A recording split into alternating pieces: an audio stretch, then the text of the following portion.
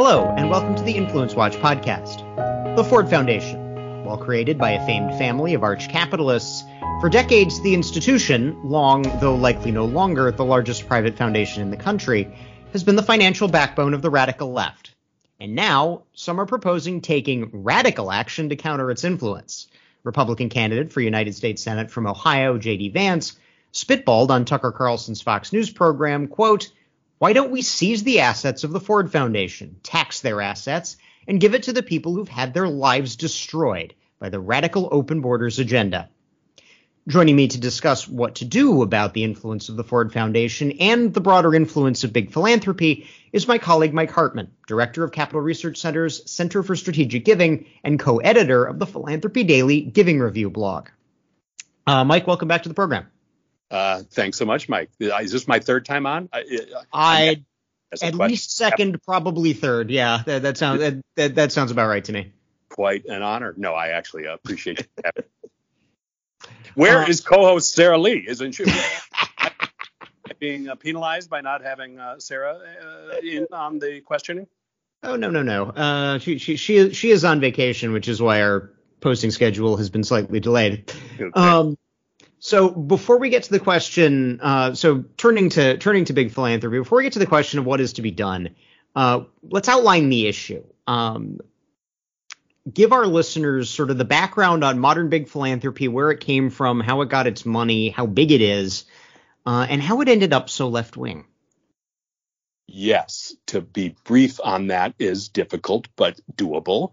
Modern big philanthropy, capital B, capital G, right? Capital B, capital P. Capital B, capital P, right? Big grant makers would be G. It depends how you define big, right? When you want to put a number on it. But it is big and getting bigger, liberal and getting liberaler, or more liberal or progressive. And I believe the work of Influence Watch and the Capital Research Center provide evidence for the belief that it is becoming more politicized as well. I am trying to avoid giving you a number to how big it is, because that is too difficult. But I mean, we're talking in the billions of dollars, at least in terms of assets. I know with the Ford alone. In terms of assets, that is exactly what we are talking about. Yes. To characterize big philanthropy, I worked at the Bradley Foundation. A legacy foundation is what that would be considered. And the legacy foundations, which come from wealth generated, usually a while ago. And unusually for legacy foundations, the Bradley Foundation is ideologically conservative. Exactly. But consistent with what I'm categorizing here, as would most categorize it, with legacy foundations, that money comes from, in the industrialization of America. Relatively recently, again. This is Carnegie, Ford. Are there Vanderbilt foundations? Well, I'm sure there are. I can't come up with the names for you immediately. On the right, in the minority numerically and asset-wise, would be Bradley and Scaife. Olin would have been one they have spent out. Most of the foundations with Rockefeller. Did you mention Rockefeller? I did not mention Rockefeller. Shame on me. So, but now big philanthropy, as it were, is becoming more Silicon Valley-ized, given the way in which wealth is generated in our country now, additionally, I guess. But it is, for the most part, coastal, and I would say big philanthropy, for the most part, would be considered by most people, and I guess we'll get to this with the Vance criticism, by most people it would be considered elite, established. Yeah, I mean, this is like, you mentioned the new Silicon Valley philanthropy. You have Chan Zuckerberg Initiative of Mark Zuckerberg and his family. You have the Emerson Collective of Steve Jobs' widow, Laurene Powell Jobs. A lot of it is run through the Silicon Valley Community Foundation, which is this donor-advised fund money handling entity that handles the charitable giving of a number of prominent Silicon Valley figures, again, almost exclusively on the political left. Yeah. Then to your question, Mike, about how did it go left? Or this is a long time problem for people in and around philanthropy that are conservative. The legacy foundations, the wealth generated by industrialization that then went into private foundations, became left through violations of donor intent for the most part. I am simplifying, I have to say. Yeah, right. It's one thing. It's one thing when Laurene Powell Jobs, who is left progressive, gives a bunch of money to left progressive things. She just is left progressive. It's another thing when Henry Ford's legacy is being used to fund outright socialism. Right. So that that's how that part of big philanthropy became left.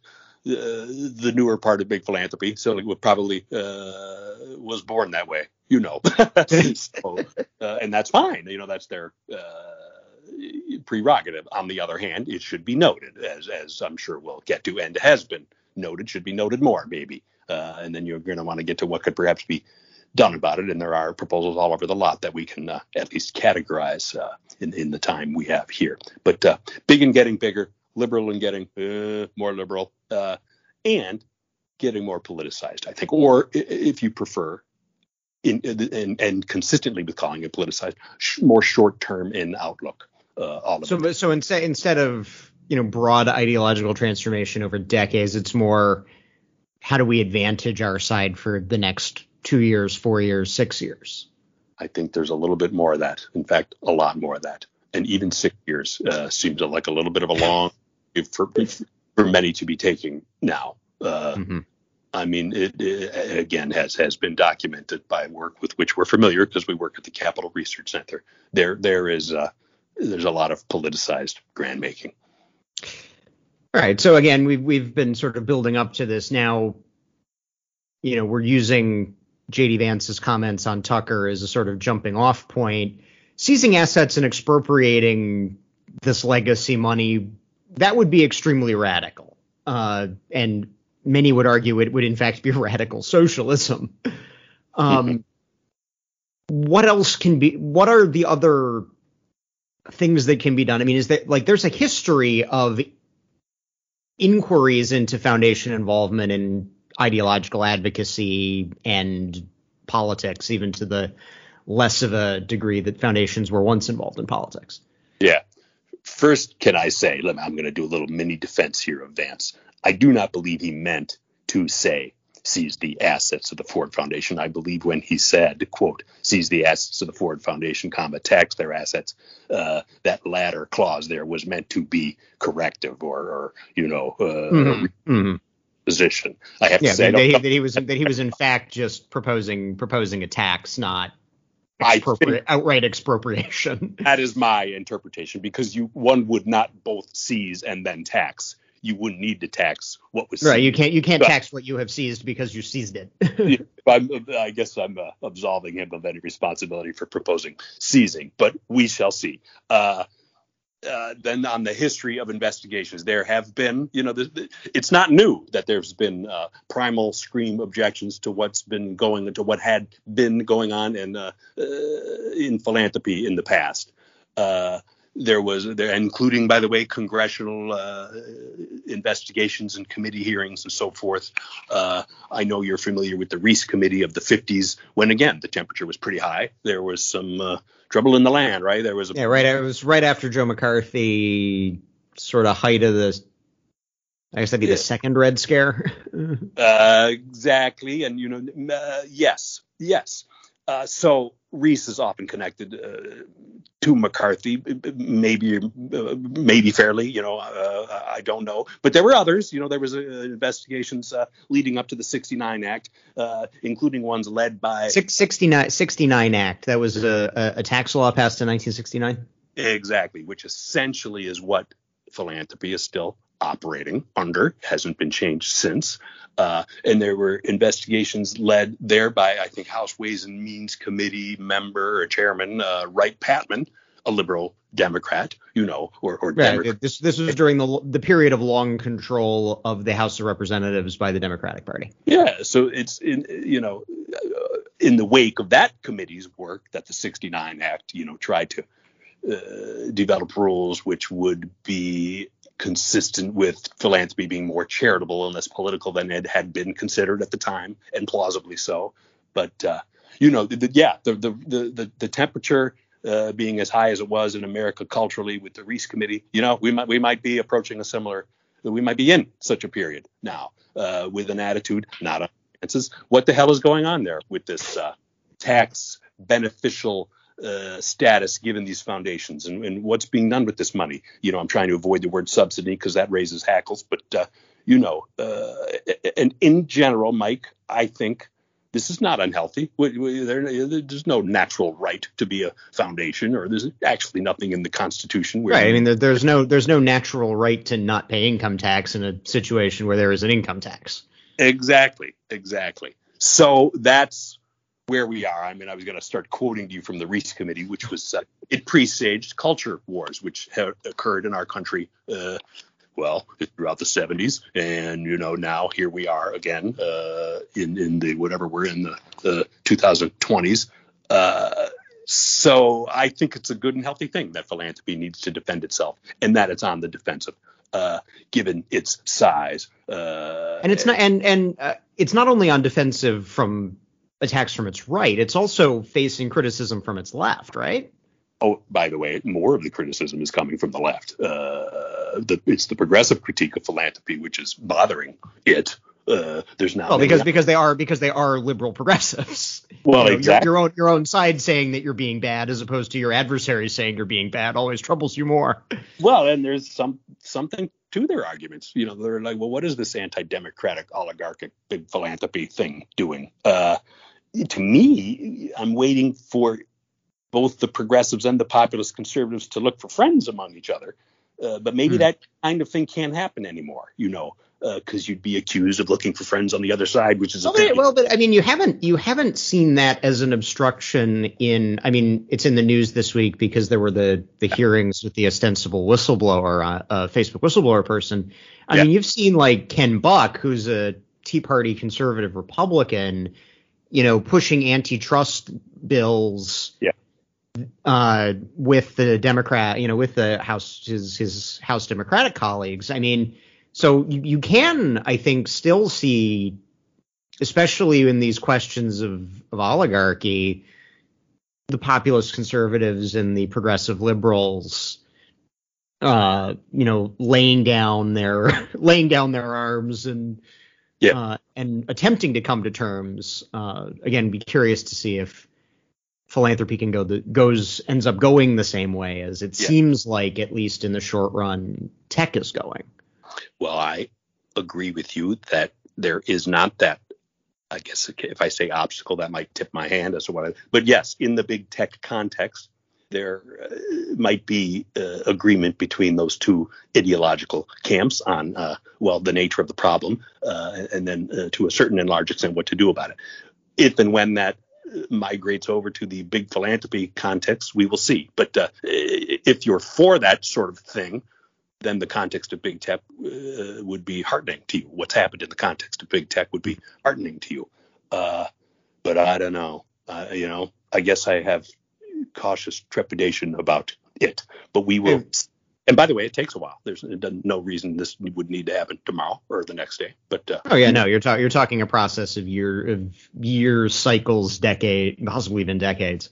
And then one other thing to note quickly, Mike, is there is a lot of overlap, or some appreciable overlap, between big tech and big philanthropy. We have mentioned Chan Zuckerberg, we have mentioned Laurene Powell Jobs. Yeah. There are more. Yeah. So how about you want me to bore you now with a categorization of some of the things that have been proposed? Yeah, kind of lay out some of the reform ideas that have been proposed, and I mean, give your assessment of them. So of course it's cost free to just throw an idea out there, which means there's a lot of them out there. Hence the need in a short podcast to categorize and not describe.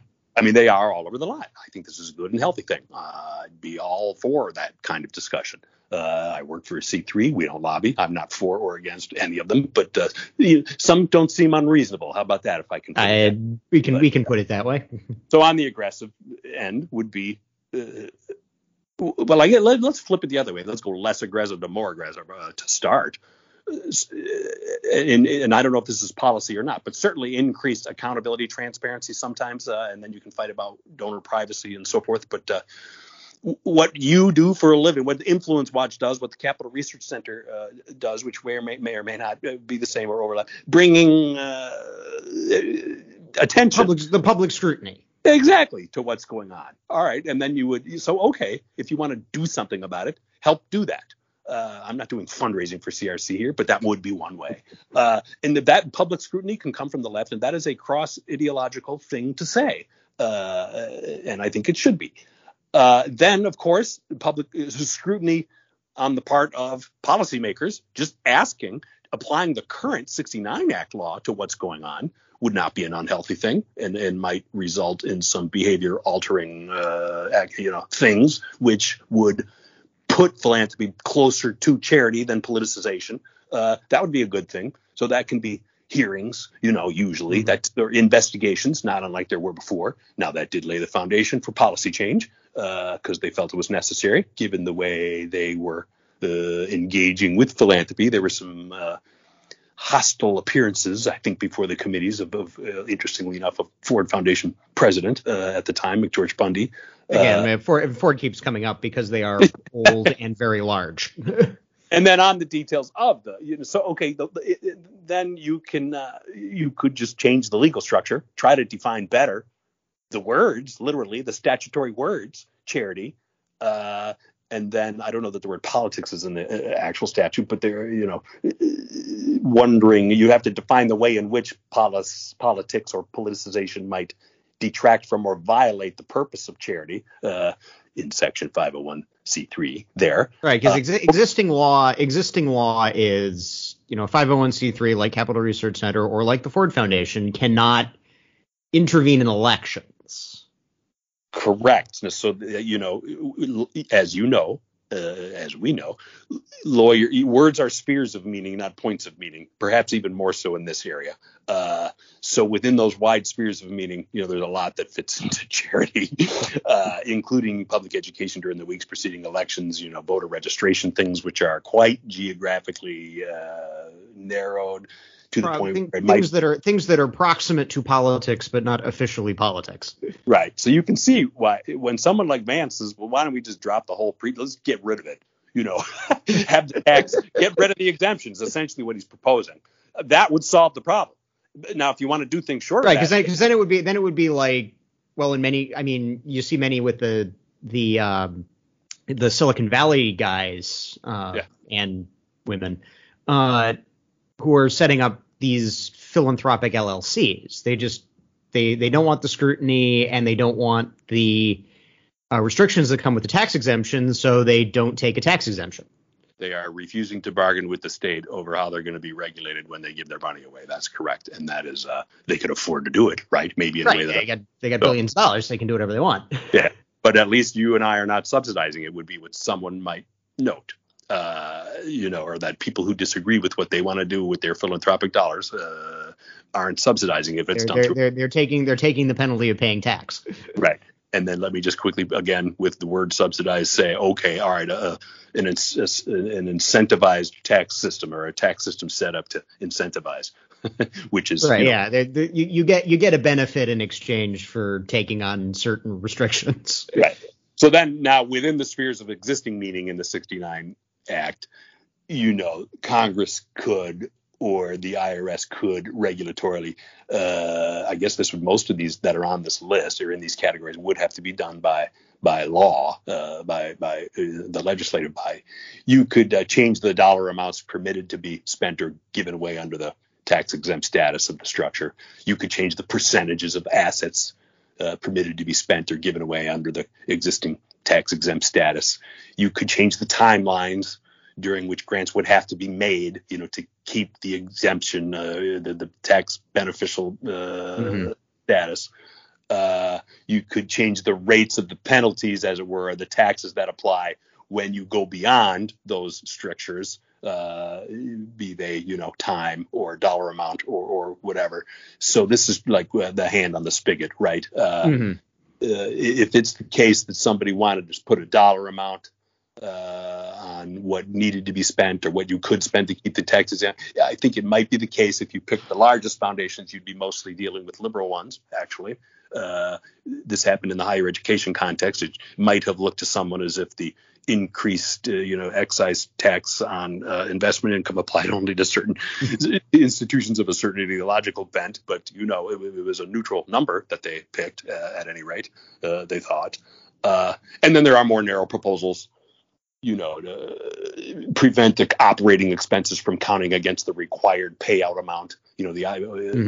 What you spend on your headquarters building with nice oak paneling and, how much you can fly everyone to the Seychelles for the board meeting. Maybe that shouldn't count against the money that's supposed to be going to charity.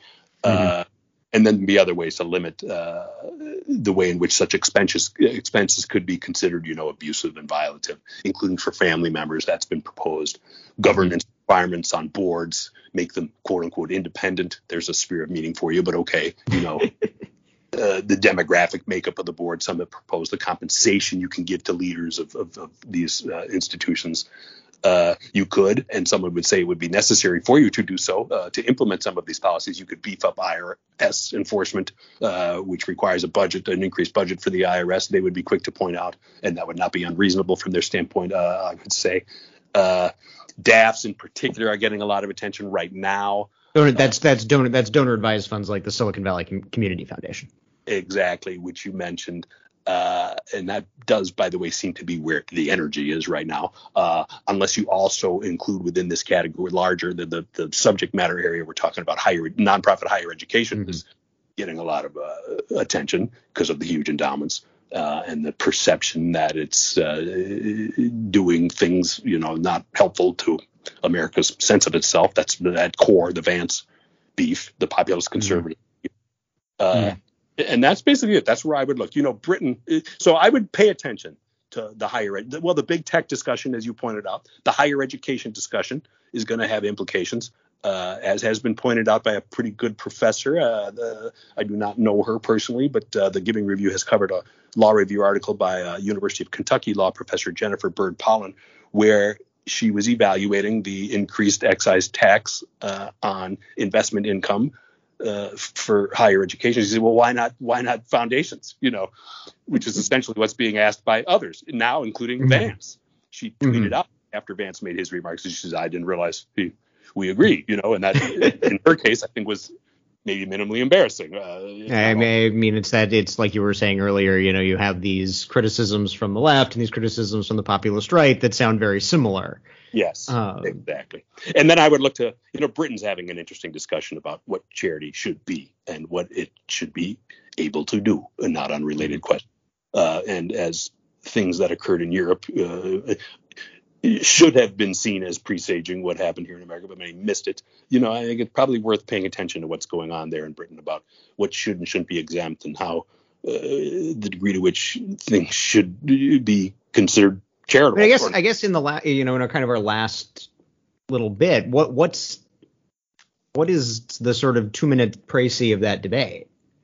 We kind of, I guess, just get what should be considered charity. Charities are considered too woke by some on the right there. I don't know whether to call it the populist right or not. I'm not there, but I think that's what it is. And what should we do?